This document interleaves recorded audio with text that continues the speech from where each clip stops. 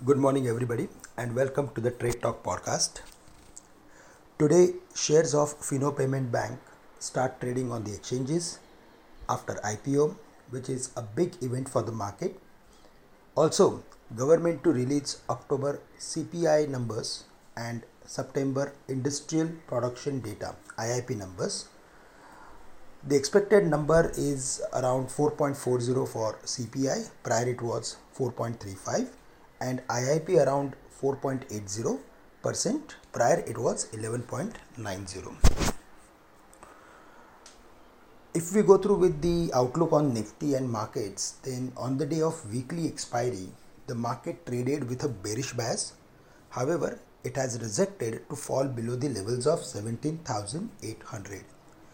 Today again, the level of 17,800 would act as a trend decider level for the market, and below that the probabilities of retesting previous lows of 17,600 would turn bright. As long as the market does not break the level of 17,800, which is the support of 50 days simple moving average, it would rally towards 17,950 and max to 18,030 levels, where it has resistance of falling trend line, supply trend line.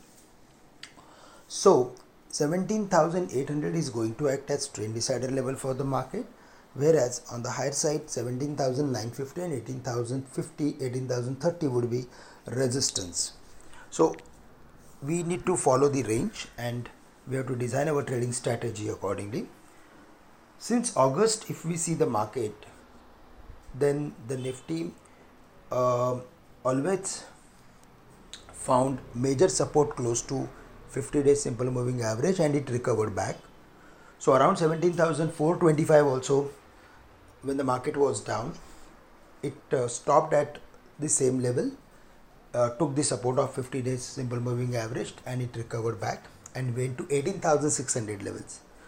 So yesterday also we saw a deep sell-off in the second half of the trading session, but the market managed to survive at 17,800 and it recovered back.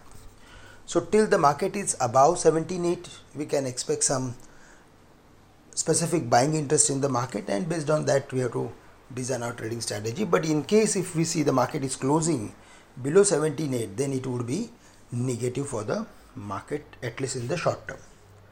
So the focus should be on technology stocks as well as metal stocks. Technologies, because now the defensive play will come in the market, and the IT sector has delivered strong numbers. So there we are expecting a fresh buying interest. Apart from that, if we go through with the metal stocks, then we saw some specific buying interest in almost all commodities in yesterday's trading session in the global market.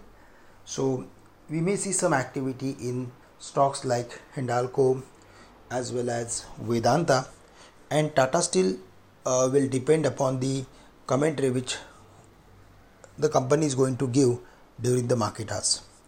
So broadly, we have to follow the range and we have to design our trading strategy accordingly. Friends, that's all from my side for the day. Thank you very much for listening in. Have a great day and nice weekend to all of you.